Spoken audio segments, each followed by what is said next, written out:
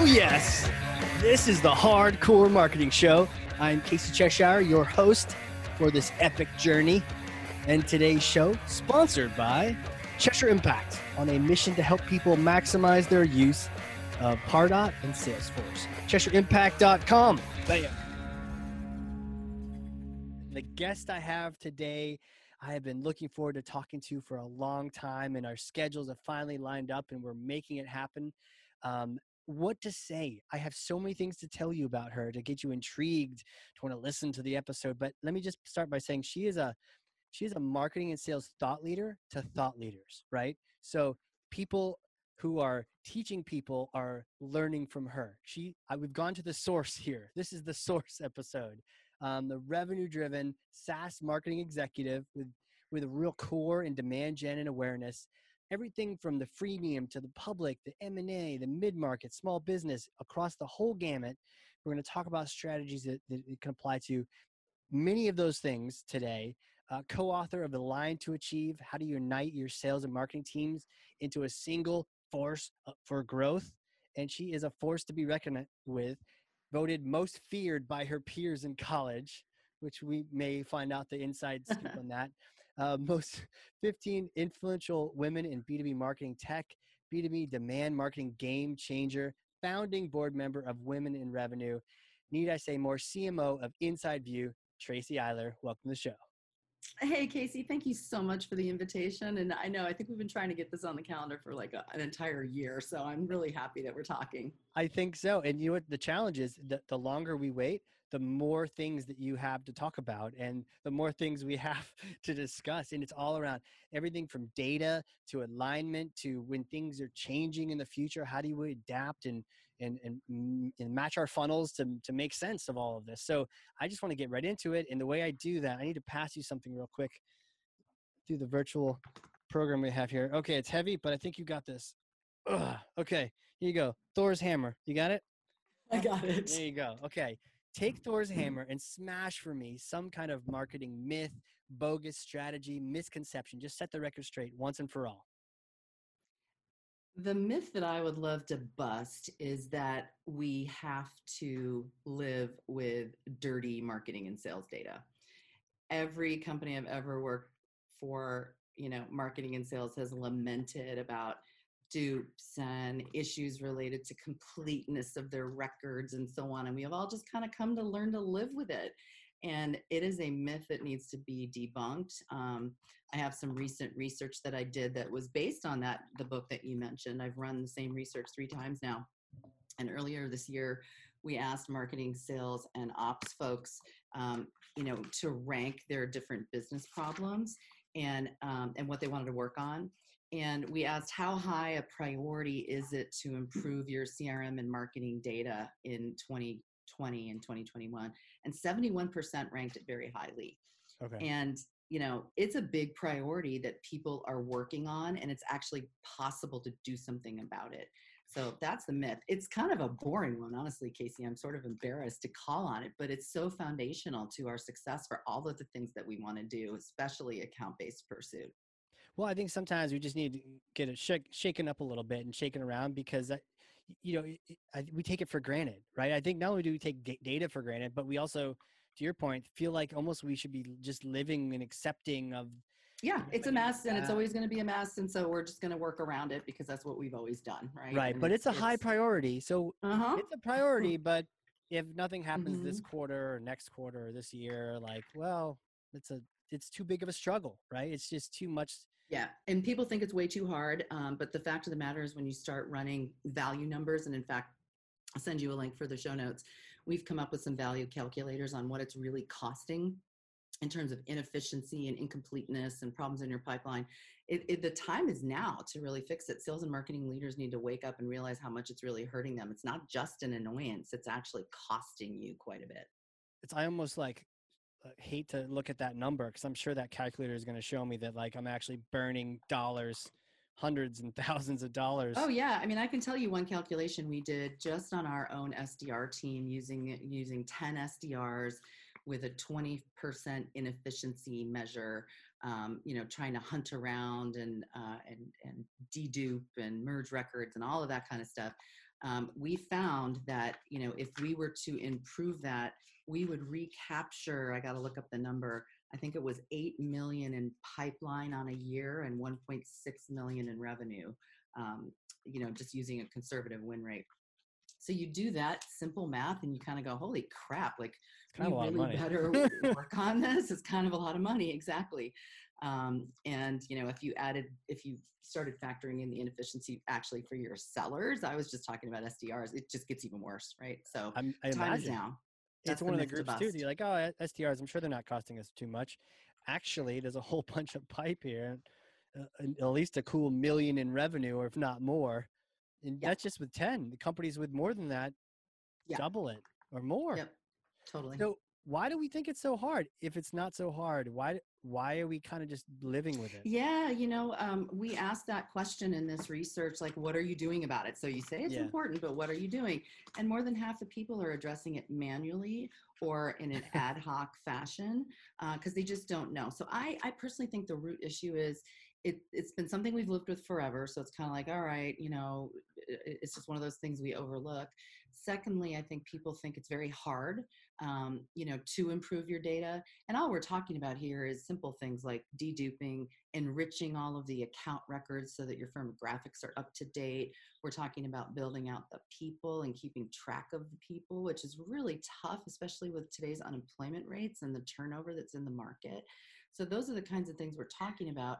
They're not really aware of what tools to use. But I think ultimately, Casey, everyone thinks it's someone else's problem, right? So as Right. CMO, I want to be a customer of a good database.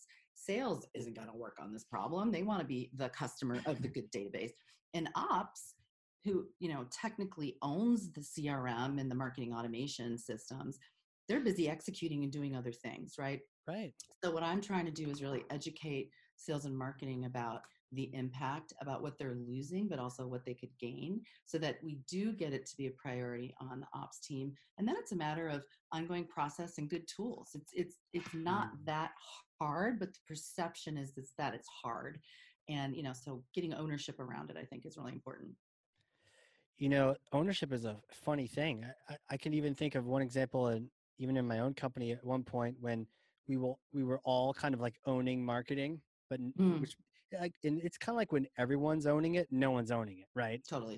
Yeah. Like, but we feel good because we all own it, but nothing would get done. And it wasn't until we had someone who was owning it where, oh wow, look, we're actually getting a lot of things done. And she's a rock star, but at the same time, like, Yeah. it's because someone is just saying like, oh no, this is my planting the flag.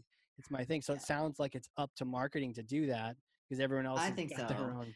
I think so. I mean, I think Yeah, it's up to marketing to drive a lot of things because sales is singularly focused on the quarter that's ahead of them. right. And, they're not going to look any other way. They have to be chasing that revenue and focus. And ops is going to be reactive. And especially you get, my gosh, to the last month of the quarter or the last 2 weeks of the quarter, Mm-hmm. they're helping sales close deals. So I think marketing has to be very thoughtful about what's needed for all of the go-to-market teams, customer Right. success included in this, right? As you start looking at account pursuit, and notice I'm not saying ABM, I'm saying account pursuit because it really is across all those personas. When you start getting into that, the data issues get even gnarlier.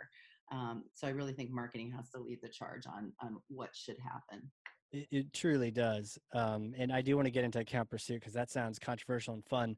But before we do, you had mentioned ongoing process and tools. Is that the way out? Is that how it's not hard because Tracy said it's not, and we're learning about it here.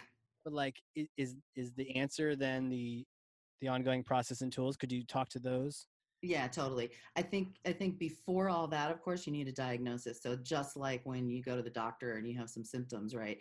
You need a diagnosis of how bad is it. Like there isn't anyone in your organization who's going to say your CRM and marketing automation data is good. No one's going to say that. Right. Everyone's going to say it sucks. It's a problem. So we know that. So it's just a question of how bad is it. So Right. doing a sort of data diagnosis health check, we in fact do that with our customers all the time to help them understand where they are today. And then sometimes you do a one-time cleanup, that often is a Mm. service-oriented thing. You don't have to, but for bigger companies, often you want to, especially if you have multiple instances. Like we have some big customers where they might have 10 CRM instances, and guess what? They're not all the same Mm-hmm. technology. There might be some dynamic CRM and some Salesforce in the same company because of M&A. So first of all, knowing what you've got, doing a diagnosis, doing a cleanup if you need to, like a one-time cleanup. But then there's tools and process you can put in place. We happen to sell products like this, so I don't want this to be an Inside View commercial. Yeah, no, But for there are sure. many choices of technology you can put in place that make sure, for example, that all your firmographic data is up to date, the employee count, the revenue count, and so on. So that's a kind of ongoing refresh thing. And then there's process things like lead to account mapping. Sounds simple, but we all know that in account pursuit, there's multiple buyers in a buyer group, and you might have 5 or 6 of those people that are already in your database that have opted into your communication. But then the seventh and the eighth and the ninth person might come inbound, as an example, and you need to make sure that they are linked up. And this technology can do this for you, to the right account, so that then sales rep knows, oh gosh, there's more people I can talk to, right? So some of those things are, they sound simple, but they do require attention from, smart people who have the right tools and process. Right. Got it. Got it. It makes sense, right? Because otherwise you treat them like a stranger. Yeah, you do have a little Yes, coffee shop yes, behind you for sure. yes. um, and then, by the way, for tools, I know you didn't want to turn it into an infomercial, but like I'm a big fan, right? Inside View is just, Mm-hmm. you know, we had done the same thing. See, I can make it an infomercial, and it's okay. But we had the same kind of issue where we had data that we just assumed would stay bad forever, and then you just the magic of a little bit of process change and a little bit of tools, and now you can start leveraging it, right? Because beforehand, what happens if you try to send email to everyone in a certain industry? Well, maybe half the people that are in that industry, but the other ones aren't tagged. They're not, and Right, you could do a right. call down campaign on sales, but they've got bigger fish to fry. So it's like, is there an answer? And then when you find out it's actually doesn't require rocket science to get it, I mean, Yeah, we that call kind of this makes data integrity. We launched a product about a year ago called Inside View Data Integrity, and it will do that diagnosis for you. Has a nice visual layer to tell you how bad it is, yeah, and then we'll hook up to do some of the things we talked about. There's some other tools in the market, but of course we think ours is the best. But the point is you can work on this problem, right? It is not right. something that anybody has to keep living with, and they shouldn't if they're going to be truly capturing all the revenue that's available to them. Right. And you had said manual earlier and I laughed and I didn't want people to feel insulted, but for me when I hear manual, I tend to think like it probably won't continue to happen. Like it may or may not.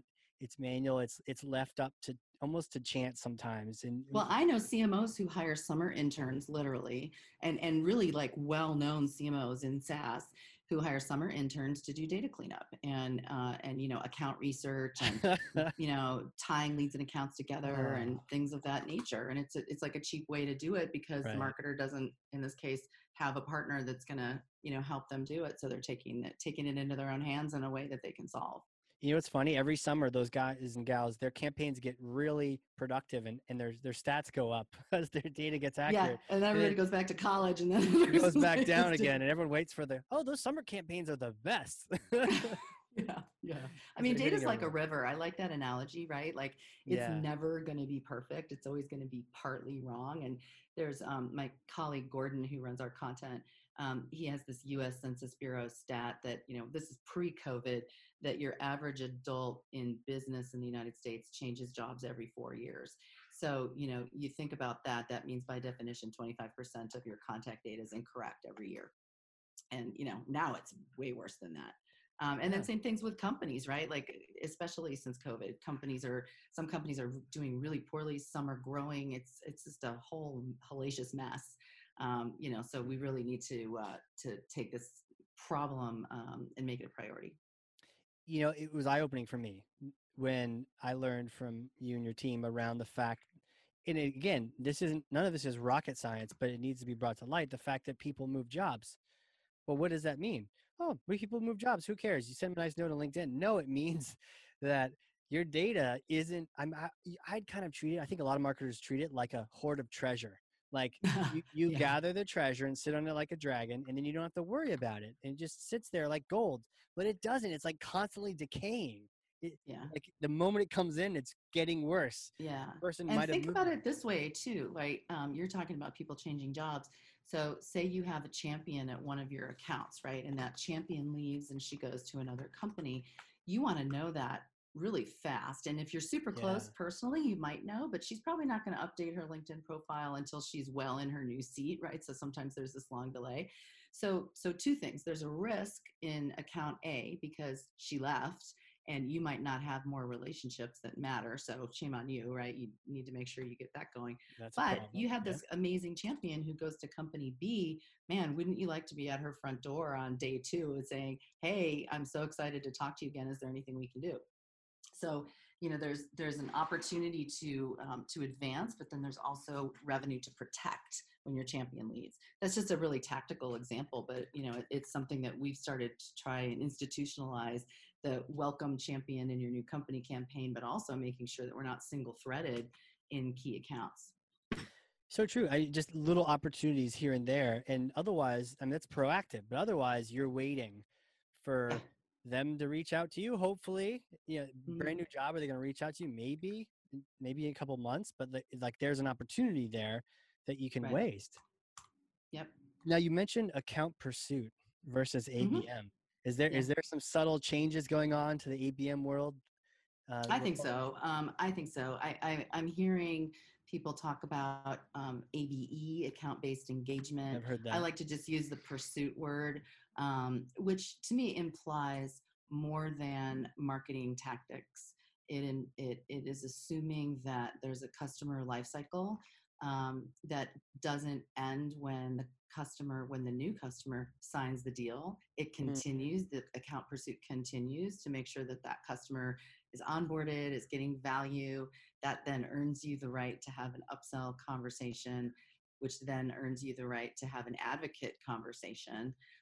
So there's a picture that I love. And if you just imagine a sideways 8 or the infinity symbol, um, find, engage, close, and grow are the steps that I think about. I think of that as the new funnel. And, we need to think about our account based pursuit in that new funnel. So it's not only targeting new logo accounts that we think fit our ideal customer, but then also carries it through as they're a customer. And it's not just sales and marketing now, it's also customer success and customer experience, depending on how you're organized, right?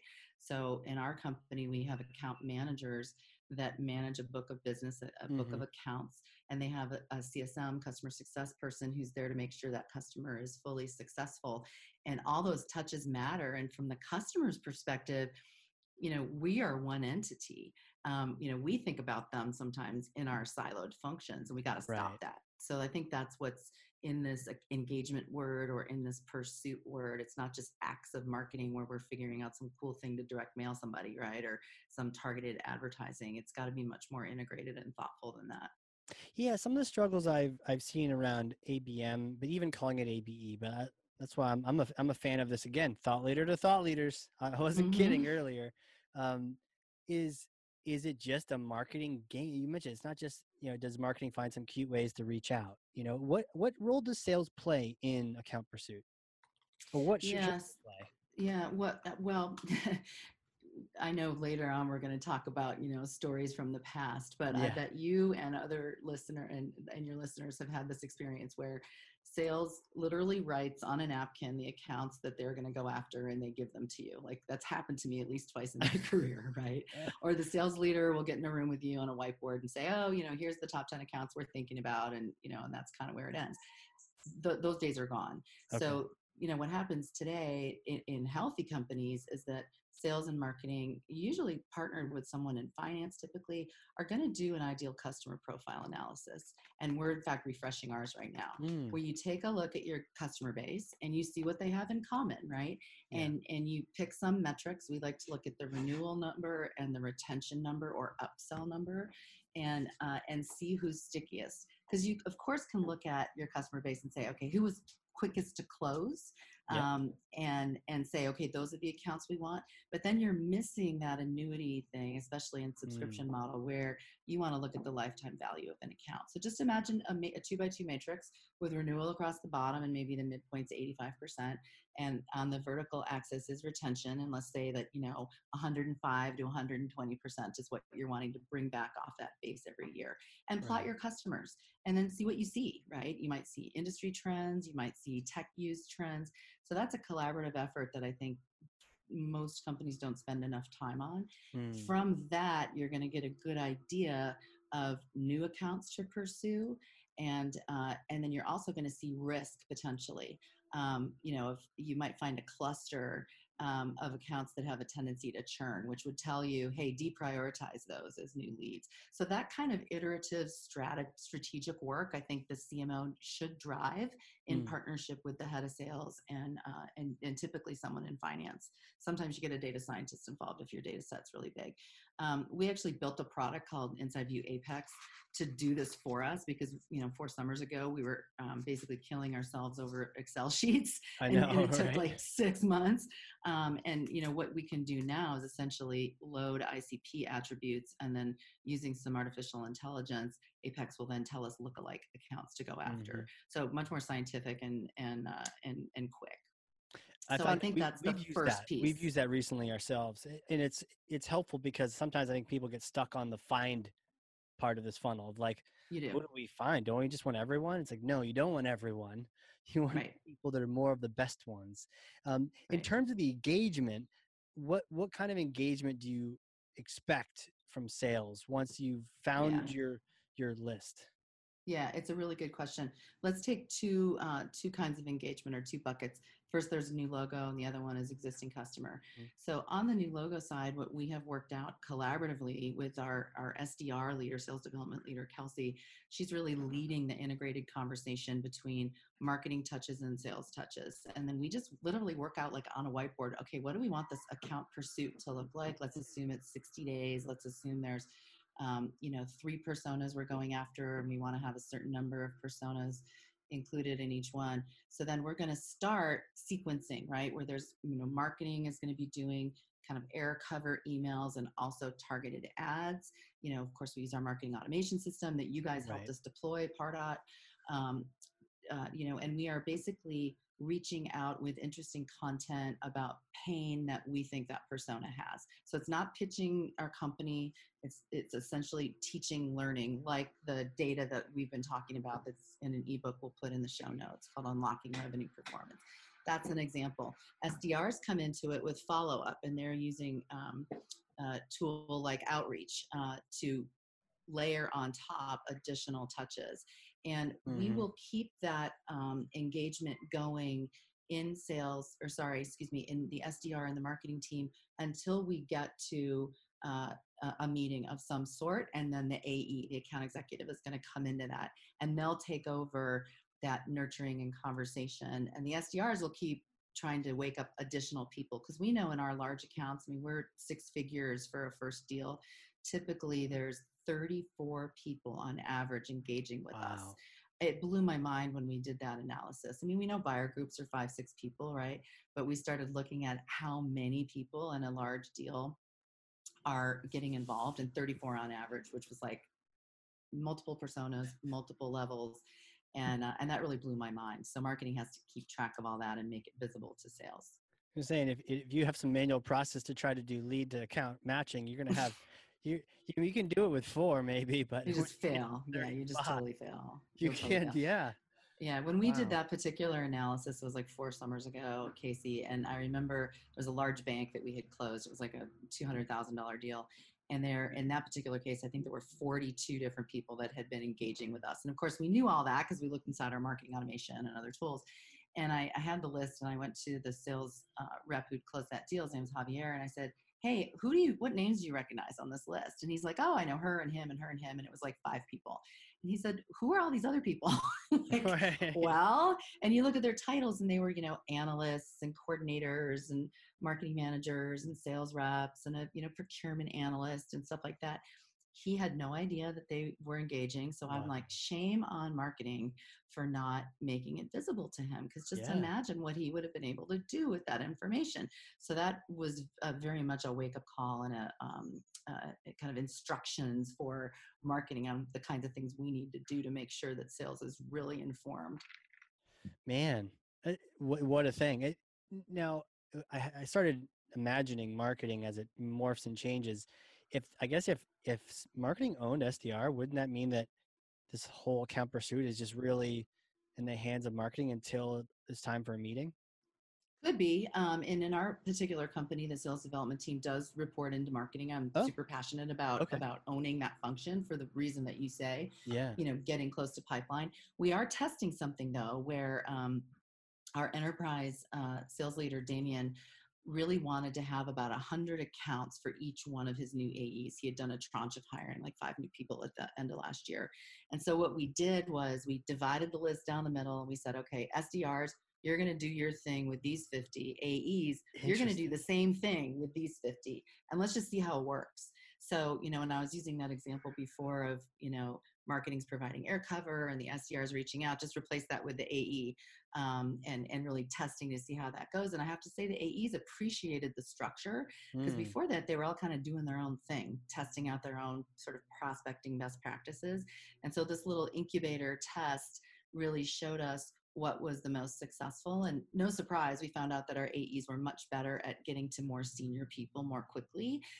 But our SDRs had more fidelity for the process and actually doing the tasks when they needed to, which Imagine isn't surprising, right? Right. I that. mean, AEs are pursuing closing deals. So Right. I think it's actually better to keep the prospecting, the early prospecting, in the hands of the SDRs.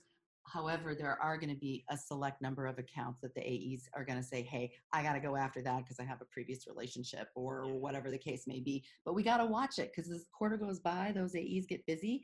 They will drop the ball. They have to. They're not going to keep doing that nurturing. And so that's something marketing has to watch out for. What I love about you and your thought leadership is that on one hand, you're doing all sorts of research, but on the other hand, you're also able to try it out. And the fact that SDR is reporting in and you're trying different combinations. I know you've also done a lot of research around sales and marketing alignment recently, sort of rehash that. Any takeaways on what you're seeing from the stats and from the Yeah, yeah. relationships? Yeah.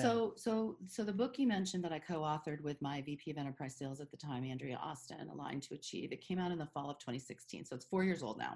Okay. And when we did that research, one of the things we did was we had a whole set of attitudinal questions where we asked the marketers what they thought about sales, and vice versa.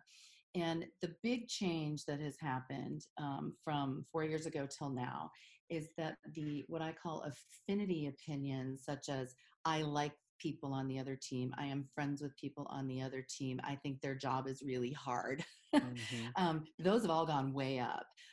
But nevertheless, there are still some stereotypes that exist, which drive me freaking crazy. The best one is that about a quarter of each group think they could do a better job at the function that the other people have. So what that means is, say you're the sales leader, 25% of the marketing people think they can do a better job than you, and 25% of the sellers in my company think they can do a better job at marketing than me, right? That's just crazy to me. Like, I can't do a better job than the sales folks. So that's a thing.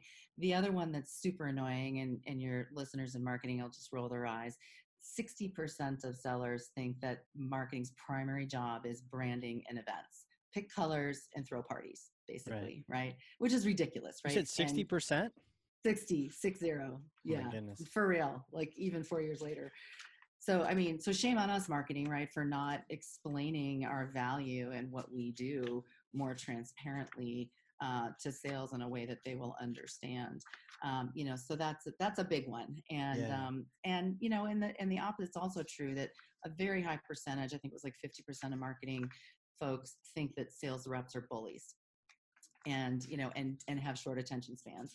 And if you believe that, of course, you're going to be afraid. You're not going to be trying to have meetings and talk openly. And what I always say is, hey, if you think your sellers are bullies and they're, don't have any time for you, of course they don't, right? They have to pursue revenue. And Yeah. what you perceive as bullying behavior, they're just trying to stay focused. My husband is a sales leader and a sales VP, and he always says the only thing that his team can control is their time. So if they've Mm-hmm. got some marketing person yapping in their ear about getting feedback and it's towards the end of the quarter, of course they're going to ignore you, right? So I think marketing Right. has to be Go very get out there and close sensitive. more. Yeah. Yeah, marketing has to be really sensitive and empathetic to what's going on. For sure. Man. Um, yeah, I had a related question because I know you've done a lot of work in SaaS, and do you do you see that as a particular differentiator as a marketer, just challenges that the SaaS type companies and marketers face? Are there particular things to the SaaS, or is it more of a Yeah, I foundational? think so. I mean, the first half of my career was all enterprise sales, where you sell it one time and then you collect a maintenance fee every year. Hmm. So we were just always, always, always going after new logo, new logo, new logo, and that was kind of all we did. And I took my first job in SaaS in 2006 with a company called Postini, which was email anti-spam in the cloud, Mm, and it was the first time that I realized the power of the subscription annuity, right? And how stable it made you from a revenue perspective, but true. also how critical it was to make sure those companies were happy, especially if your product was one that could easily be ripped out and replaced with something else. So, for example, we were an Eloqua shop at the time. That's not the kind of product that you can rip out and replace. You know No, it's better than not. anybody given your business, right? But there are other tools that are pretty easy to just switch. So, you need to really understand kind of what's at risk, and marketers need to pay more attention to the customer base, and especially when it comes to upsell and expansion, because you think about half your revenue is going to be coming out of that renewal base, and the other half is going to be coming out of new logo customers and upsell. So you kind of have to think more broadly about where the goals are, and then work with your sales team on where you want to point your energy. Like, as a suggestion, there's a question I like to ask periodically to our sales leaders and our CEO, which is, Mm, hey, if you had 100 units of marketing energy, notice I'm using the word energy because it's a combination of people, effort, and money. So you have 100 units. How would you prioritize new logo pursuit versus customer expansion? And increasingly used to be like 80% was new logo. Now it's more like 50%. And then the rest is spent on things like looking for upsell campaign opportunities, at customer advocacy type work, and even poking our nose into what happens to the customer after they sign. And I have a suggestion for your listeners, which is an exercise I like to do a couple times a year. That's just a secret shopping exercise, hmm. where I pretend to be a prospect, and I'll do this myself because it helps me keep my saw sharp. I will pretend to be a prospect. I'll go shopping. I'll look at competition. I'll look at our process. I'll sign up for our stuff. I'll eavesdrop in on calls, right? And we have call recording. We use Gong. So I'll listen to that to get an opinion about what the new logo pursuit looks like. And then we also will take a look at, okay, on day 2, after the customer signs, what happens? Do they get a welcome email? Is their training set up? What happens in the training? And the first time that I did this audit, Casey, I was just so embarrassed. The training content was talking about benefits of our product that did not match the promise that we had made in the Mm, sales cycle, right? It right. wasn't horribly off, but it was off by like a third. So you're kind of like, oh my God, right? Who wrote this? Uh, can we help? And our CEO asked me, like, go stick your nose in this. And I was like, look, I'm not going to be popular if I stick my Yeah, nose in you're not other gonna like team's what you business. hear. And he's like, look, I want you to do it because I really want to understand. And that just made us much better. So that whole kind of secret shopping exercise is a really good one. The other piece about it is competitive knowledge. And I'm sure your listeners all have, somebody or a team that looks at competition. And most of the time, the competition or the competitive analysis is looking at the products of Mm, the other company and the pricing model and stuff like that. And that's great. But what about all of their marketing campaigning, right? And so I like to do, again, a couple times a year, an analysis of our key competitors that we're actually seeing in deals, as well as other companies that we admire that are in adjacent space, and just take a look, like, what does their website promise say? What are their core communication messages? What techniques are they using? What mm, shows are they yeah. sponsoring? What does their PR look like? And so on. And I'll even do, like, take a picture of all the home pages or different parts of the website, just to kind of look across it, because that's what your buyers are doing, right? They're experiencing this, how do you call it, like this overwhelming flow of Yeah. information. And you can really learn some things, like a lot of companies make the same damn claim that you're making, right? So, Yeah. okay, I need to make sure that I'm differentiated. Or I remember one time we did this a couple summers ago, I had an intern do it, and everybody's website looked very similar. Everyone was using that Salesforce blue color and, using the same kind of messaging. And we happily have a very vibrant red as our core brand Right. color. And we really stood out. And the other ones just looked like just homogeneous, right? So those sorts of exercises I think are really interesting in bringing that forward. And I remember doing my first presentation with my team in front of the sales team and the product team, doing this everything but product competitive Mm-hmm. analysis, and they were just blown away. Like, it hadn't occurred to them to go look at those things, and it's like, oh my god, we have to, because this is what the buyer sees. Yeah, I think there's a tendency you can get so wrapped up in your own bubble, your own little mini ecosystem, that it pays to go look. And I like how you said not just competitors, but companies you admire that are just kicking ass. You're like, what are they doing? Mm-hmm. And what color what color are they using? What systems and what shows? I love that, because just gets you out of your own, 2 feet by 2 feet, cube or home office at this It point. does. And it's such a great project, especially for somebody that's younger in their Mm. career. And, the first time we did it was with an intern. And I remember she said to me, okay, so explain this assignment to me and whatever. And I was like, Stephanie, look, if you don't do this work, no one else is going to do it. So all I'm trying to do is replicate the experience of a shopper, and you're perfect because you're new. You don't even know what to look at. So tell us what strikes your fancy, and what do you think is different? And she found really interesting nuances, Casey, like just the way that companies, the language they were using, how Mm. formal it was, um, formal versus informal. How did they use terminology? Did they use people images? How much did they show their product? What was their use of video or not, or other techniques? It was really fascinating. That sounds like a lot of great takeaways. Is this a magic intern that happens once a year? Like, or is this something that you were able to give her enough instructions to do that? Because that sounds like, I don't know if Yeah. everyone would, I don't know if you asked me to look at those, if I would come back with all those observations. Yeah, what we did was she and I just sort of brainstormed what Mm, outcome we were looking for, and then she just went crazy, went to wow. town, and then the day she gave her presentation, she'd blown up like poster size the homepage of all these companies, and it was just like, oh my god, this is crazy. Wow. Since then, we have as a team done this about twice a year, and we just divide up the work. So it's like, okay, guys, here's the outcome we're looking for. Everybody take 2 companies Mm-hmm. and come back in a month. And so it's sort of like you do it in your spare time type deal. Yeah. And we kind of have a template of what we want to look at. And then we just present to each other. So that's the way we've operationalized it. It kind of makes the work less daunting, because the first time around it was, like a 2-month project for an intern. And who wants to wait a year?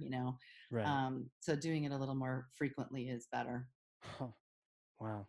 Where, where does this all go? What are you seeing coming down the line in the future and around the corner that we should keep our eyes on? Yeah, I mean, we all knew that acceleration to all things digital was happening Mm, anyway.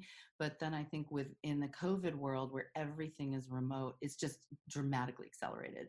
So we all need to be looking at our presence online, how easy we are to find, and remembering that horrific stat that the buyer journey, like buyers 70% of the way through their journey before they make themselves known to you, they're anonymous for a really long time. mm-hmm. So we need to be figuring out ways to de-anonymize and incent that shopper to talk to us.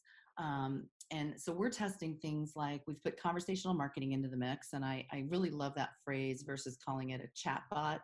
Agree. And it is Totally. technically a chat bot. We use Qualified, which integrates really well with Pardot, as you know. You guys have helped us set some of that up. Um, and they have educated us about the conversation and what they call experiences. So depending on where someone is on your website, they're going to have a different experience with that bot. And I hate the word bot because it implies robot and implies this It does. uh, antiseptic sort of interaction, Yeah. and Like a it cold, isn't. unfeeling unknowing. Yeah. Yeah. Like what you get when you're like on, online with Comcast and you're in their message Yes. tree, right? So what has changed is our SDRs are basically in the qualified console all day. They know when someone comes to the account. And with reverse IP lookup and a number of other things, because reverse IP doesn't work so well when everyone's working from home, right? Mm-hmm. But there's other ways that qualified kind of triangulates in to figure out what account someone might be coming from. We do a rapid account mapping to the SDR that owns that account. And then that SDR gets an alert. Hey, someone from Acme is on your website. And so they're the ones that start the conversation. And if it's a person who's returned again and again, and we've cookied them, and you're in our database, we even know that it's Casey coming from Cheshire. Right. And so that's really, really interesting when it works well. And even if we don't know who they are, it's just a better experience because we can more often than not engage that person into communicating with us and kind of coax them out of anonymity, Mm-hmm. and get conversations started sooner. That has led us to ungate more of our content. So why not just make it available to everybody? And if you realize that you can engage them in a conversation and capture their identifying information, you don't have to have a bloody form on top of everything on your site anymore. So we've started ungating. Mm-hmm. We've also started unlocking the content that's in the PDFs. Like this ebook that I mentioned, Unlocking Revenue Performance. We have taken all that content and put it on web pages. You can still download it in its pretty PDF form, of course, so you can send it around. But now we've unlocked it so we get all that good SEO juice also. Right. And that has helped for, findability and searchability. So those are some of the things we're seeing, and it's led to some weird circumstances, which I can talk about, that are kind of screwing up my metrics, but I'll pause there. Yeah, well, no, the conversational marketing is fascinating because it was such a reminder to think about how so much of our marketing reminds me of the military, where it's like, hurry up and wait, right? Hurry Mm-hmm. up and fill out this form, and then you're going to wait a while. Like not at your Mm-hmm. not at your company, but a lot of places, that form gets filled A out day, yeah, day, or maybe more. a week. Mm-hmm. You have to have a naughty list to get people to call them. Well, and then you get this back and forth like, hey, would Tuesday at 10 work? No, it wouldn't. And then you Right. get that annoying link of like, you can book time with me here. It always Yeah. feels kind of, Yeah, I four don't know. emails just to confirm a time. Yeah. As Maybe the opposed to time was just right like then, right? getting on the Maybe they phone. just wanted to Mm-hmm. chat then. It's like, well, click a button, and to your point, like you hop right in a meeting. And I know Yeah. we've done a lot of those where people just, yeah, I have the time because that's why I'm researching this now. How about we chat? Great. And it's a little bit less threatening than let me call you on your cell and then Yeah. I'm going to Yeah. harass you later. It's like, cool. How can I help? What kind of messes has that created in the funnel? I can only imagine in terms of people Yeah. skipping and Yeah. So we talked about how people stay anonymous for a super long time. Um, in 3 occasions now, and just in the last couple months, we've had this weird thing happen where the account is one that we're pursuing, and we know people in that account. mm-hmm, But let's say the 5th person comes in, and they're totally anonymous, and our SDR starts talking to them. They're not a lead; they've never been a lead, right? All of a sudden, in that conversation, there's an opportunity there, and this person is key to that opportunity, and the SDR opens up an op. So yay for us, right? We mm-hmm. generated pipeline, but there's no lead history. You're like, okay, crap, right? Like, so I have Yeah, no top of there's funnel nothing. metrics. You I have don't know no anything. conversion rate, right? We went from stranger to op. So I don't know what the hell this means, right? It's other Right. than it's screwing up the metrics, but I'll take the pipeline, right? Right. And so, our way around it is Lisa, who runs Demand Gen and Marketing Ops, which she's put in place, is she's not only tracking marketing qualified leads, she's tracking conversations and conversion off of both.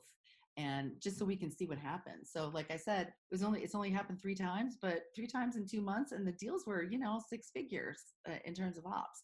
So I don't know what this means, but I think it's a good problem, but it's one that I'm warning our CFO and our CEO about, because our metrics are looking kind of messy now. Yeah. But yet the pipeline's good. So, we got to figure out what we're going to do. I'm dying to talk to other people about this. So if any of your listeners are starting to see this phenomenon, please reach out, because I want to figure out Like, what do we do now? I think I've heard this, this concept like a couple times now, and we've experienced it too.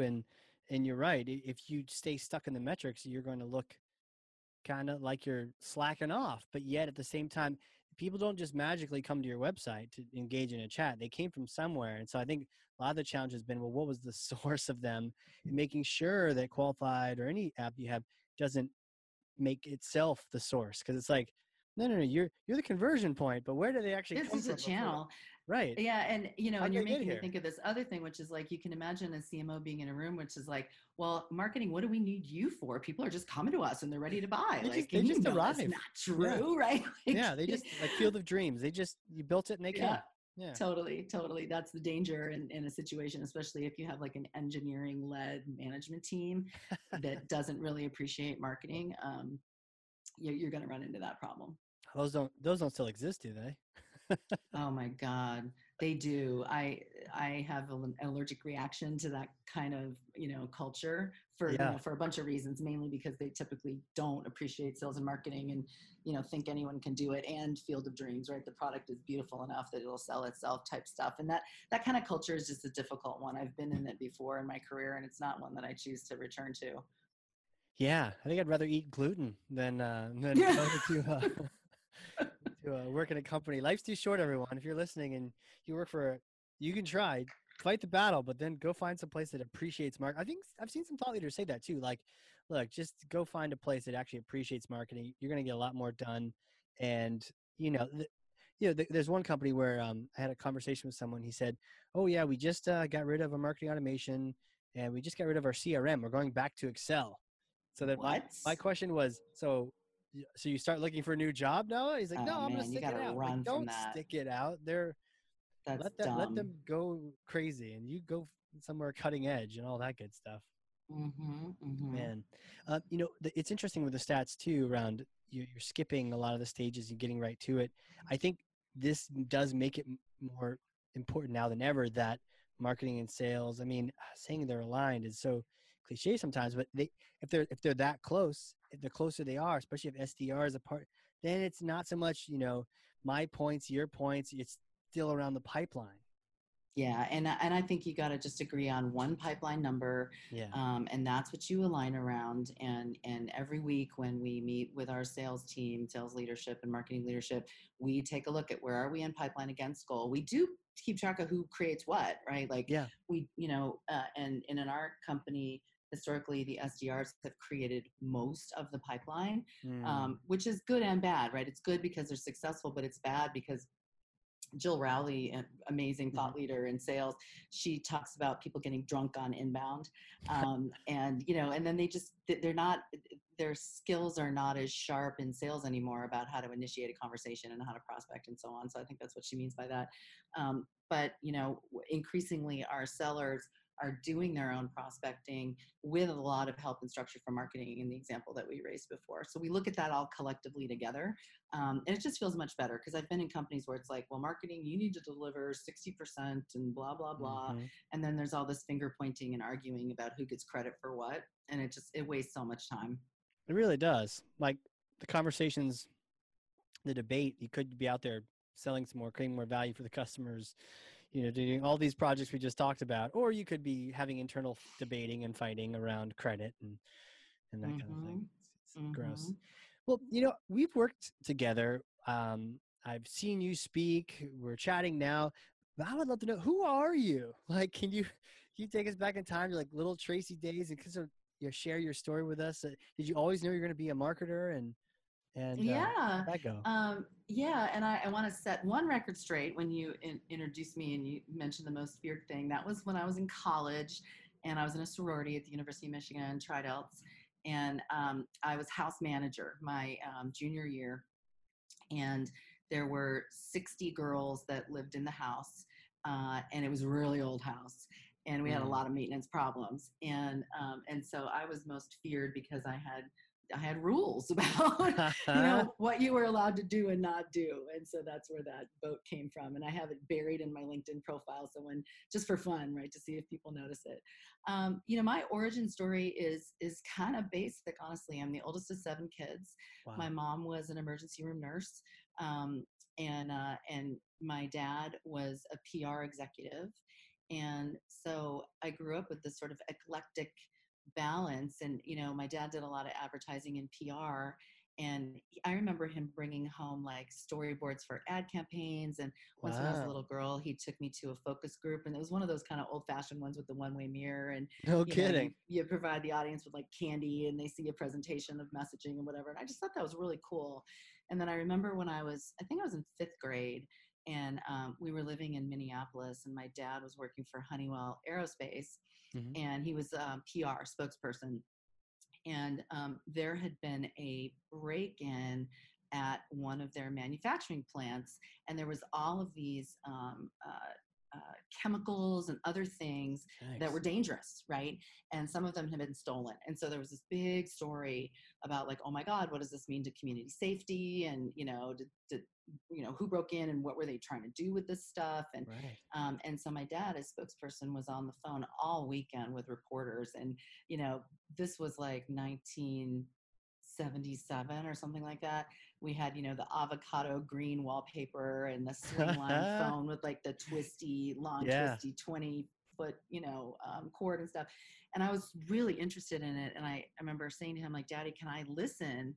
And he's like, yeah, you sit there, don't say a word. And he paced back and forth and took call after call from reporters and just kept saying the same thing again and again and again about, what they knew about it, and that the community was not at risk and all this other stuff. And I remember when it was over, he was like, what do you think? And I'm like, you just said the same thing again and again and again, like 20 times.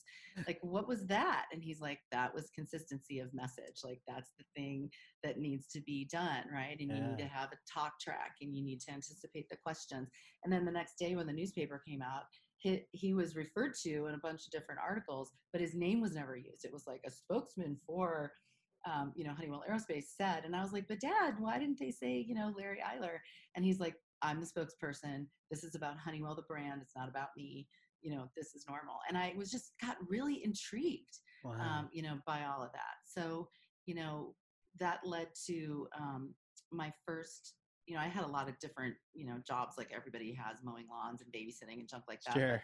my first actual work job was I was an SDR when I was 16 years old. And my dad was working for a software company called ComShare. This is in Ann Arbor, Michigan. And they had a small team of high school kids that did lead follow-up. Now, we weren't called SDRs at the time, and there wasn't even CRM. There wasn't even the internet. This was Wow. like 1982 or something. And we all went by the same name, pseudonym, Chris Kelly. And the company did a lot of print advertising, and we got a lot of inbound leads over the 800 number, and then sometimes business reply cards, which I don't even know if they exist anymore, but business reply cards would be inside of a magazine, like say a trade Yeah. magazine, and you'd rip it out and you'd fill it out and you'd mail it into the company, and then you'd get information back. So talk about like a slow process, Wow. but we got Yeah. a lot of leads that way. So that really taught me like, oh my gosh, there are business people with pain that are shopping, and this is like a Mm. weird way that they do it. And then how we followed up, and then how those turned into customers, which is something I got really interested in. And Wow. that led to me eventually getting my first job in marketing right after I graduated. And at Michigan, I studied sociology, which truthfully was the fastest major I could finish. I had 6 brothers and sisters behind me that needed that tuition money. So, Sure. you How know, fast did you um, finish it? just 4 years. I mean, I did your standard 4 years, but Soch to me ended up being a really good thing when I look back at it, because it's just all about what makes people believe things and do things, which is what marketing is about, right? So Yeah. it's turned me into a lifelong learner about behavior and motivation and things of that nature. It's funny, isn't that what, yeah, to your point, what marketing is all about. So it's almost like that, so many people that are in marketing these days, that was not their background. Their background was something, geology, but in this case, like sociology. I can only imagine. Do you recall any takeaways or lessons from that? Or is it just kind of like I ingrained? do. I think of a lot of them. Yeah. Propaganda is a big one, Hmm. which is certainly an interesting thing to look at in today's political environment. Like, Right. how do you get people to believe something? And you can do it for good and you can do it for evil. And there's Right. techniques, that work, for both outcomes. Repetition of message and clarity of message, that's a huge one. I mean, when you go back and you look at past political movements and just all kinds of different campaigns. World War II, I mean, that was an amazing time of propaganda to get Americans to get behind the war effort and Right. make sacrifice. Like those were some takeaways. But another one was from the anthropology class. And famous anthropologist Margaret Mead, you remember reading about her? She had this really interesting phenomenon, and I'm going to get the term wrong, but it's basically the the the effect that she had on indigenous tribes that she was studying, right? Just but the fact that she was there changed their behavior. So, Interesting. you think about like adding in a dimension into a community and what that does. And I think my last one is all of your listeners, I'm sure, took a psychology class at some point and you learn about Maslow's hierarchy of needs. Do you remember that? Yeah. Triangle, where at the bottom it's food and shelter, and at the very tippy top it's self-actualization. I have used that notion time and again, not only with my own teams internally, but when we're thinking about the customer, like, okay, this product that we're selling, is it a painkiller or a vitamin? Like you hear a lot Right. of people use that phrase. Well, are we food and shelter, or are we something that's beyond that, right? And if your Right. food and shelter is not there, you're never going to get higher. It's a little bit like that idea of if your new customer doesn't get deployed and get the value out, the food and shelter out of what you've sold them, you're never going to move up the hierarchy, right? You're not going to earn that right. I also use Maslow's hierarchy when we're talking about just inside the marketing team, what kind of program we're trying to take on. And sometimes someone will have an idea that's like a really super fancy self-actualized idea, and there's no way in hell we're going to be able to execute it because the food and shelter's like not there. Like, for example, Yeah. dirty data, right? Like you Yeah. have super dirty data, you can't do the rest. So those are some of the things. And I read a lot. I follow a lot of really interesting people on social media, so I'm just always kind of thinking about culture and politics and Mm-hmm. belief systems and segments, and I don't know, I'm a dork that way. Like I'm just constantly studying. Yeah. That's what keeps you growing though, and you never know where I mean, I love that you brought up different subjects. Like you never know where the inspiration comes from for a new campaign, or just like making the decision between this and that, harking back to some lesson you learned, a few years ago. It's just like, oh, that's it. And you think about applying techniques to techniques. Like I'm a big fan of Hamilton, as I'm sure a lot of your listeners Yeah. are. And you just think about applying hip hop and musical theater to the story of one of our founding fathers. It's just like that sort of burst of alchemy that Lin-Manuel Miranda had that is very inspirational to me. It's like, okay, well, how can we mix it up? Like, for example, I have an event coming up that I'm doing with Women in Revenue, and we've hired a DJ to do a warm up 30 minutes before the whole thing starts. And like that kind of thing is just fun, right? Like, why not do Yeah. something like that to get the energy going, to make up for the fact that everybody's distant right now? Mm-hmm. You can get inspiration in a lot of places. Yeah, you really can. The Hamilton thing when that came out, had to scoop that up. I hadn't seen it yet, so it was great to scoop it up on this Disney Plus. And yeah, what an interesting combination. I don't know who said it, but someone said like there's no unique ideas, there's only unique combinations. It's like the combination of this and that and this and that. That's really where the masterpieces come from, and that's what we're here for. I think that's Women, well said. yeah, yeah. Women in revenue. When did that start? Because I know your founding Yeah. member, really a champion for that whole cause. Like, Yeah, so fall of 2018. okay, So we'll be 2 years old in November of this year. congrats. Yeah, it's really exciting, Casey. We're up to 2,600 members, Jeez. which I just in a million years did not expect. And the origin story is essentially a woman named Sherry Johnston, who is a consultant with a great firm called Winning by Design.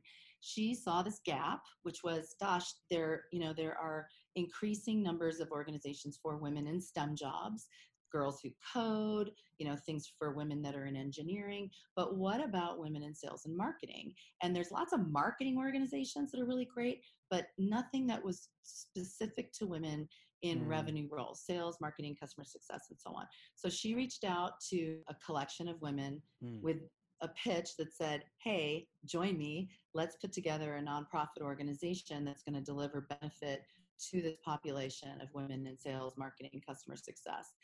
Please join me. So we got together. We decided that we wanted to create networking and mentorship opportunities. And we started with, I think by the end of that year, there was about 100 members. And then the following summer, we were at about 800. And then since this year, especially with COVID lockdown, membership has just exploded, which I'm very grateful for. We started out as a primarily Bay Area, San Francisco Bay Area group, and our meetings were local here.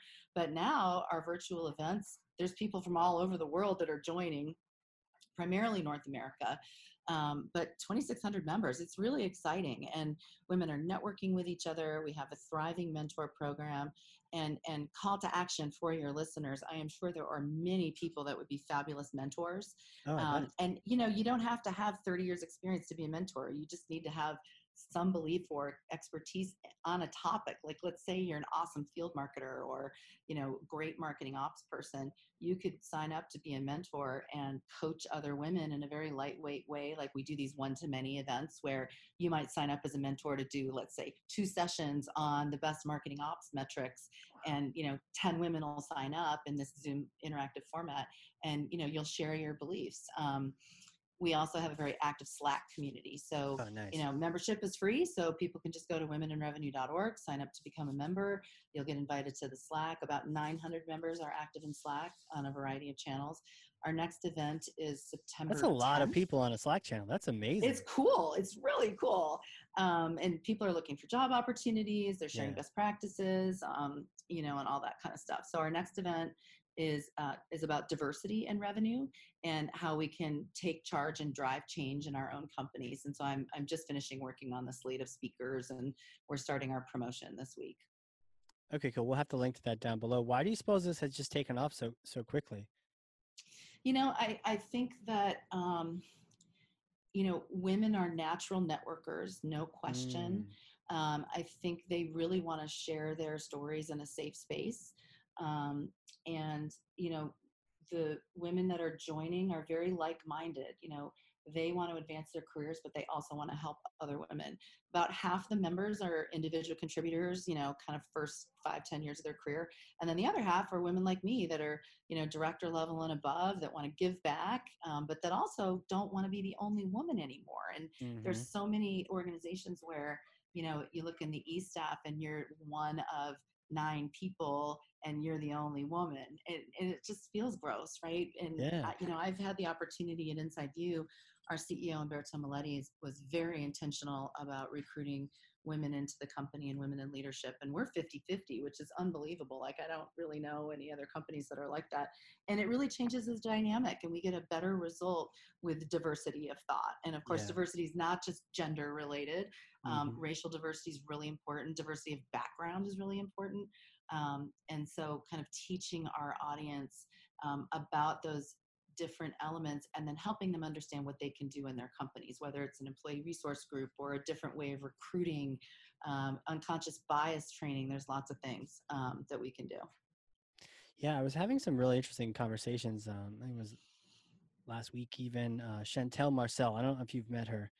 Amazing LinkedIn thought leader, just very active. But she was bringing up the idea of just that it actually became very coherent for me around diversity and how do you not walk a cliff. And we were talking about all the different companies that take all the things that are happening now in society and they like completely mess up the message, and it looks either abusive or it looks like you're just trying to, get something out of this tragedy here and there, right? And she was like, if you had diversity of just the types of people you mentioned, experiences, race, like gender, all these things, then you're more likely to have someone on your team that goes, that sounds like a terrible idea, as opposed to just everyone being like, totally. Yeah, go team. Yeah, like, this sounds great. You need that. Yeah, the weakness that we have is that, in tech, we are dominated by white people, let's face it, with probably Asian and Indian population being next. And, for us to be talking about support for Black Lives Matter, but not having anybody Black saying it on our behalf in our team and advising us is just stupid, right? Like, It's so easy to tokenize. It's so easy to be tone deaf. So in putting together this program that I'm talking about for September 10th, you know, I recruited a variety of speakers, and I'm getting out of the way, right? And Yeah. there's, you know, 5 women, 4 of them are of color. One of them is a proponent of hiring formerly incarcerated people.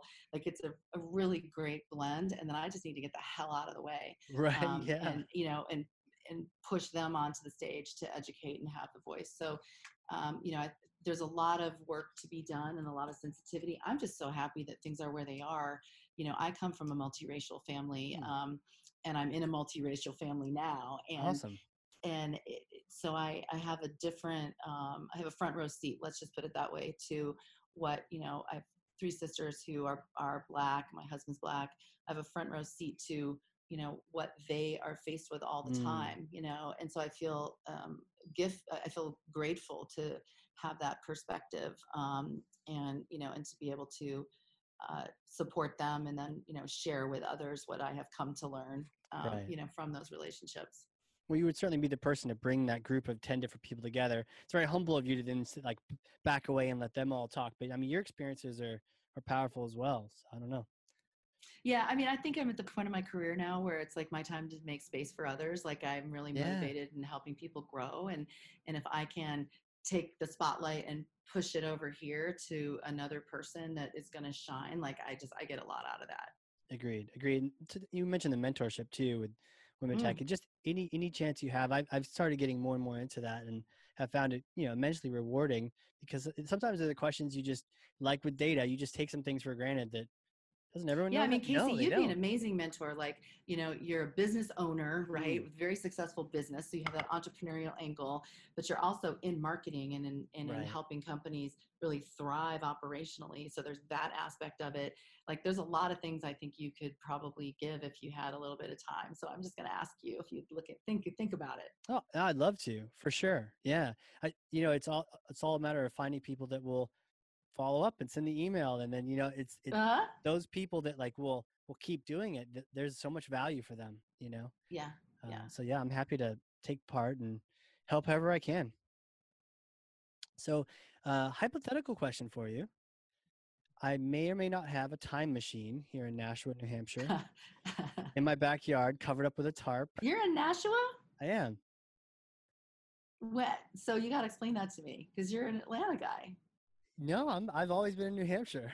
Wait, what? Yeah. Why have I? Wow, boy, do I feel stupid. I No, thought it's that you were fine. always in Atlanta. No, I I was love always Nashua, been New in New Hampshire. Hampshire. It's so beautiful. It is. It And you don't is. have state tax. Exactly. No income tax, no sales tax, no anything else. It's just a fantastic place. And it's not The as time hot machine. in hot Yeah. Atlanta, you Oh, know. God, yeah. You know, real quick sidetrack. Every year I tend to on Facebook, I will say that I'm moving to Atlanta, but it's usually on April 1st. So usually April Fools, I always say that I'm moving to Atlanta. I fell for it. And then over time that I've had people, how is Atlanta? But I don't know if that was it, or just, you know, because Pardot is from Atlanta and you would It must assume. be. It must have just been Yeah. that association. I've thought about it. I've skydived down there before. I like that place, but I love coming back to New Hampshire. So this is where the time machine's at. COVID's done. We'll clean the machine off, get the squirrels off of it, and you can use it. And it's interesting though. It only goes back in time to a certain place. It's about a couple days after you've Oh. graduated from school, and you can go back and you see yourself. And you can talk to yourself. What kind of advice would you give yourself, knowing all these things that you've gone through and seen and done? Man, I would tell her to trust her gut with more conviction. You know, every mistake I have made personally and professionally, I have ignored that inner voice. And she was there. She told me, don't do that thing, or, Mm-hmm. you know, this, you know, program is a dumb idea, or don't marry that guy, you Right. know, like Yeah. those things. That guy's And, kind of and I, creepy. Oh, he's growing on me. No, no, no. He's a creepster. Move on. you know, and I squashed it out. You know, in the work examples, Mm, I have so often worked in male dominated environments, and where the men had financial and or engineering backgrounds. So super logical, mm, really mathematical. And I'm a words person. Like, Right. Don't get me wrong, I can hang with metrics any day, but my natural gravitation is words and their meaning and things of that nature. So I have a gut feeling about something. I don't have the data to back it up yet. And so if I are to bring it forward, I'd get really challenged, right, by these very mathematically engineering oriented people who would be, basically pick apart my gut feeling, which, I mean, the point of a gut feeling is it's intuition based, and Right. yes, it's based on your experience, but there's often elements to it that you just can't put your finger on. It's almost spiritual in a way. Yeah. And so I would just ignore her voice. I would just push it away. I wouldn't even bring it up. And then, damn, 9 times out of 10, 3 days later, the thing that I said in my voice would happened. And, it just happened again and again and again. And as I matured in my career, and I started learning techniques for proving a hypothesis or disproving a hypothesis that was coming out in gut feel, I just speak up more readily. And now I'm at the point where I might be in a meeting with our e-staff and some idea comes up, and I will just say, like, guys, I don't get it. I don't have a good feeling about this. I cannot tell you why. I cannot prove why every bone in my body is saying don't or Right. do. It's going to come to me, but I'm telling you, this is not good or this is good. And so that's the voice. I would tell her, really trust that gut, listen to her, nurture it, and just keep track of when you do feel like you want to push it down, like recognize that behavior and think about it. It's powerful, powerful stuff. And I can relate to you mentioning dealing with, and not even as a woman, but just dealing with the engineering, the Yes. logical. How do you deal with those people, especially when they're in charge of you or they're in powerful positions? Yeah, it's challenging, right? Yeah. I first seek to understand, right? That's Okay. always just the best practice. Seek to Yeah. understand, find out where it comes from. Definitely try and bring some data, Yeah. so that you can show that you honor that way of thinking. But then also just try and show them your way of thinking, and how you're getting to a conclusion. Like, for example, I'm a huge student of body language. I always have been. And I find, I'm going to stereotype, but I find that people that tend to be more mathematical, more engineering driven are not always as good at that skill of reading a room, right? And it's Right. even harder now on Zoom, for God's sake, right? Where we're distant.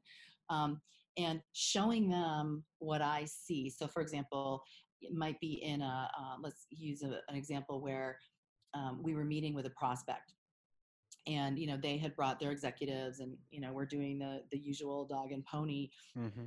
and all signs are pointing to this deal closing, right? It's BANT qualified, there's budgeting Right. authority, there's a timeline, everyone's smiling, they leave, and I know there's no way in hell we're going to get that deal. And, like, Wow. why do I know that? Right?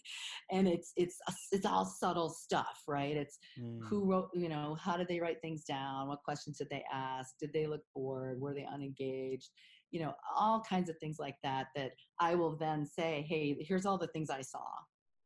And, and then you'll get your, in this case, our engineering leader, like, oh my God, I totally missed that. And then, the more that you talk about it, the more they realize, like, oh yeah, those really were signs. And as it turns out, we got a no. Eventually we Mm. got a yes, in that particular deal. But I was right, like, they're looking at us saying yes, and there's just no way it was going to happen. I'm with you on the words matter type, analyzing the words, um, and it's maybe because you're able to observe the conversation, alongside them, be able to say, no, actually, that word is only used in this kind of. There's a feeling behind the word choices, and Mm-hmm. because you chose that, that's interesting. And I like. Mm-hmm. I'm with you. Like to feel like wordsmith, listening in the words are almost like Mm-hmm. their own version of body language. Like the Mm-hmm. different words you use tend to indicate something about you or how you feel or think. Mm-hmm. Maybe we're just Yeah. nerds. I don't know. Oh, I'm a super nerd. I geek out on words. I have this really strange ability to spot typos. Wow. Like, it's almost like the movie The Beautiful Mind, right? Where, Yeah. or someone that is, I have two nephews that are on the autism spectrum, and they are, like, amazing with Mm. numbers. They will see a pattern, and, like, that no one would ever see. And I could open up, let's just say it's like an ebook, and I'm proofreading it, and I will find a typo, like, it literally, like, it's just like my eye goes right to it. There's just something, like, the way my brain is wired. It's really weird. it maybe it was just put there just for you to get you engaged. Maybe there's a meta behind it, right? If I, next email I send you, if I have a typo, you have to Uh-huh. wonder now, was it on Found a purpose, or typo. is he Yeah, trying to get your totally. attention in the opening paragraph? Man, what is this? I heard you are a musical theater geek as well, like me. I And in am. college, we did a lot of shows. So it was mostly high school, Okay, and I was in this group that had the worst name ever. That was like Glee, and sure. Glee was popular on TV, but our, our group was called Shabab Shop. Shabab shop. Shabab Shop, and shop was spelled Shoppe. So Shabab Shop, and it was 16 kids, and we did show tunes basically, and it was choreographed, and we Yep. had these really slick, shiny purple shirts that someone's mom made because that was our school color, purple and white, polyester vests and skirts, and it was really fun, we did all what you'd expect. We'd perform in community events and things like Yeah. that. But I learned a lot. I learned a lot about being on stage and using my body, and I learned about my voice and how to project, and like all Yeah. of those things are so helpful now. Oh yeah. Um, and there's I know a lot of show tunes, and I can pretty much come up with a show tune Is for this the part where you sing one anybody's on the air? dance. Is that where? I don't know. The other night, my husband secretly, he'd be really mad for me to talk about this, but he did something similar when he was in high school, Nice. and we were joking around about jazz hands, right? Yes. And like the derby top hat thing, and all of that. And we were listening to it was Shaka Khan's version of a song from Cabaret. I'm gonna have to look it up and send it Wow. to you. It was the bomb. It was so good. Well, we'll put it in the show Um, notes too, because everyone else needs to hear yeah, it as well. yeah. Actually, it was Sweet Charity. It was Sweet Charity. It was a song from Sweet Charity, and Shaka Khan did a version, and we were goofing around on Pandora, and we found it, and then we were doing our choreography in the kitchen. It was pretty fun. Oh, that's awesome. That's how my wife and I met too. Was at an Oh yeah? audition for theater. You, No way. What was the show? it was just like murder mystery at our Uh-huh. school, and I saw her writing her name down, and she had the same initials I did. So I was like, "Oh, you have the same initials that I do." And that was my pickup Oh, line, I guess. And then nice opening now we're married line. with 2 kids, so go figure. And did you both get in the show? We did, yeah, Mm, we did. I was this French playboy who would hit on everybody on stage, which is like the best part. You could ad lib that totally all day, fun. and Totally fun. yeah, it was fun. Favorite musical? Oh man, it would have to be Hamilton, honestly. What it? Now, we've seen it 5 times on stage. I'm embarrassed to say, both in New York and Wow, San Francisco. Um, Definitely Hamilton, but I think before that, it has to be The Sound of Music. Honestly, like I just good fell in one. love with that when I was a little girl. I've watched it so many times. It's a good movie. It really It is a is. good movie. It's a beautiful movie. It's beautiful. Yeah, and do you know? I don't know if you remember the boat scene. Do you remember that boat scene when they're on the boat and they all wave and then the boat tips Oh yeah, over? uh huh, yeah, yeah. I saw a behind the scenes show where it said that that was choreographed. It was supposed to happen, but when they tipped, it tipped backwards. It was supposed to tip forward, and one of like the little girls couldn't swim, so they Oh were all no, like grabbing for everything was fine afterward, but like that was like a real. because It it was really did look like mayhem, and they were wearing those outfits that she made out of Yeah, the it curtains. really was mayhem. So it Uh worked huh. out well for the The show. play But like clothes. they were like, oh, grab little whatever her name is, like Yeah, well, that was Gretel was the littlest Gretel. one, Yeah, and then grab Marta Gretel. Marta was the next oldest one, and Brigitte was the next Oh, oldest you got one, all and the then names Liesel and was this. everything. Oh yeah, dude, we used to play Sound of Music on my front porch when I was a little girl, and I was always Liesel, and I didn't need a governess. That was her big line. Yes, yes. It's almost like I wish they would make clothes out of curtains like that, just so for the super geeks in us, we could be like, oh, nice outfit, Casey. Wear to Dreamforce, like, Yeah, yeah. hey, wearing my curtains. Yeah, well, listen. When Dreamforce comes back as a live event, I will meet you there. We can coordinate our hideously Yes, patterned outfits. That would be good. yes, we can have curtain outfits. That's awesome. Well, hey, where can people connect with you if they want to reach out to you? Throw out your information, also Women in Tech, Inside View, all the Yeah, so ways. there's a bunch of ways. So, Yeah. so I'm CMO at Inside View, so it's easy. Tracy.Eiler at Inside View. I'm active on LinkedIn, so you can just find me there. My last name's Eiler. It's a little bit of weird spelling. And I'd say I'm fairly active on Twitter, so that's another place to connect. And then womeninrevenue.org is a great place to find me and interact. Excellent. Excellent. Well, this has been so much fun. We finally made it happen, and I I've know. enjoyed I'm every excited. moment of it. Me too. It's been really enjoyable. It's been a You notice how great the clock highlight. just like morphed by? Like, what just Totally. happened? I know. I'm like, wait a minute. I know. I know. Yeah. The Well, sign of a thank you, good show. Casey, so much. And thank you for being just such a great partner. Yeah. Your organization has helped us so much kind of get our vision into reality. Oh, for sure. And I think it's, entirely mutual as well, because it's been great to have, and there's partnerships where it's like a lead gen channel, but then there's like Yeah. real partnerships where you're both creating value for each other. And that's, Yeah. Yeah. that's Yeah. what I feel like this is. So Me now, too. one quick note for the people listening, if you've learned something, and I know you have, I guarantee you have, because I literally have 2 pages of notes over here, front and back. Share this with someone. LinkedIn's a great place for that, but don't just share a link. Put your takeaways, and there's so many takeaways in conversational marketing, the power of subscription, data. It's Yeah, not and as hard as we please think. tell me things, right? Like Yes. especially that whole issue of people jumping into the funnel, staying Yeah. anonymous. Like I really want to know, is this a thing that's happening? Is it just a fluke or does it look for real? And then what the heck are we going to do about it as marketers? Like we've got to figure out a way Got to do it. to measure this because it puts us at risk a little bit, right? It screws up all of our value metrics. But I think it's a really interesting phenomenon. It is. It is. So reach out, share, contact, tag people. We'll hop in the conversation. And that's how you show thought leadership. It's not Yes. not as hard as it sounds. You just put out those thoughts, and everything explodes from there, and you'll see. So again, Tracy, thank you so much for coming on here. Thanks for the invitation, Casey. All right. Well, for those listening, this has been the Hardcore Marketing Show. We will catch you all next time.